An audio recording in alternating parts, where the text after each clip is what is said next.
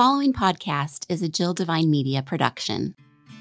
Christianity has become known for judgy people, strange words, ancient stories, confusing rules, and a members-only mindset. This is why I stayed away from the church for so long, but it's not supposed to be that way. I'm Jill Divine, a former radio personality with 3 tattoos, a love for a good tequila, and who's never read the entire Bible. Yet, here I am, hosting a podcast about faith.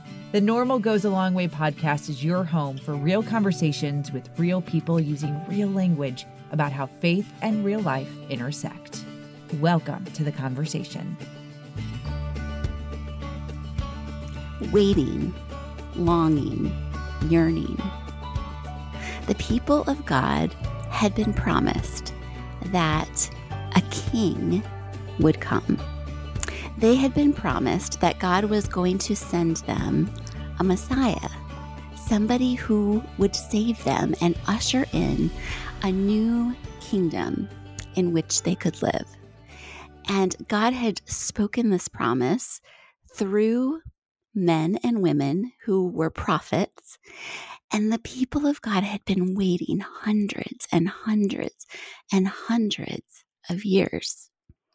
That's what the beginning of the Christmas story is all about. It's all about waiting. And I don't know about you, but in my life, sure, I've had to wait on things.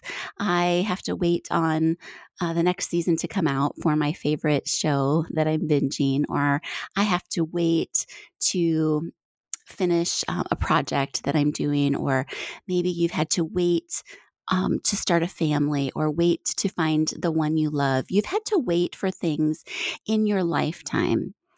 But the people of God had been waiting for this promise, not just in their lifetime, but for generations and generations and generations.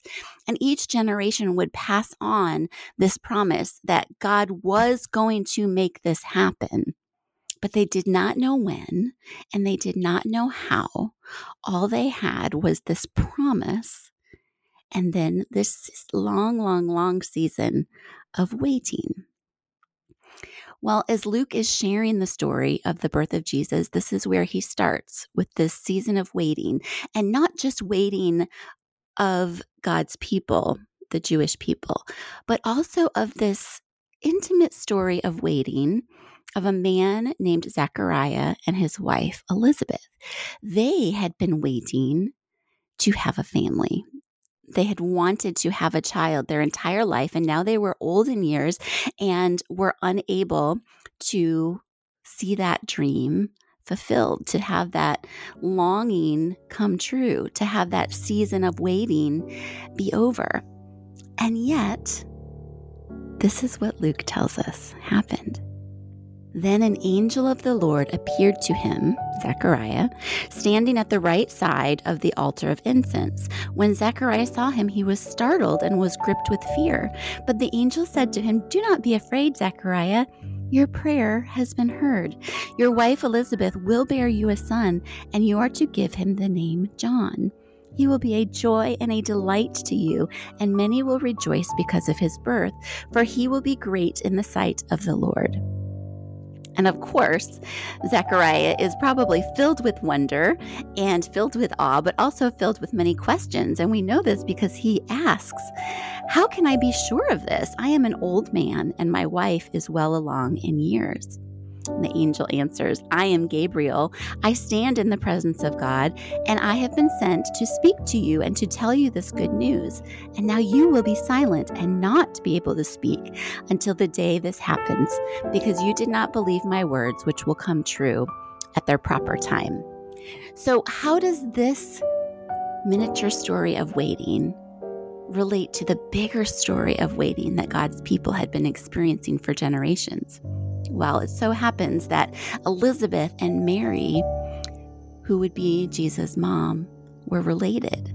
We don't know how. We don't know if they were cousins or if Elizabeth was the aunt of Mary, but somehow they were related.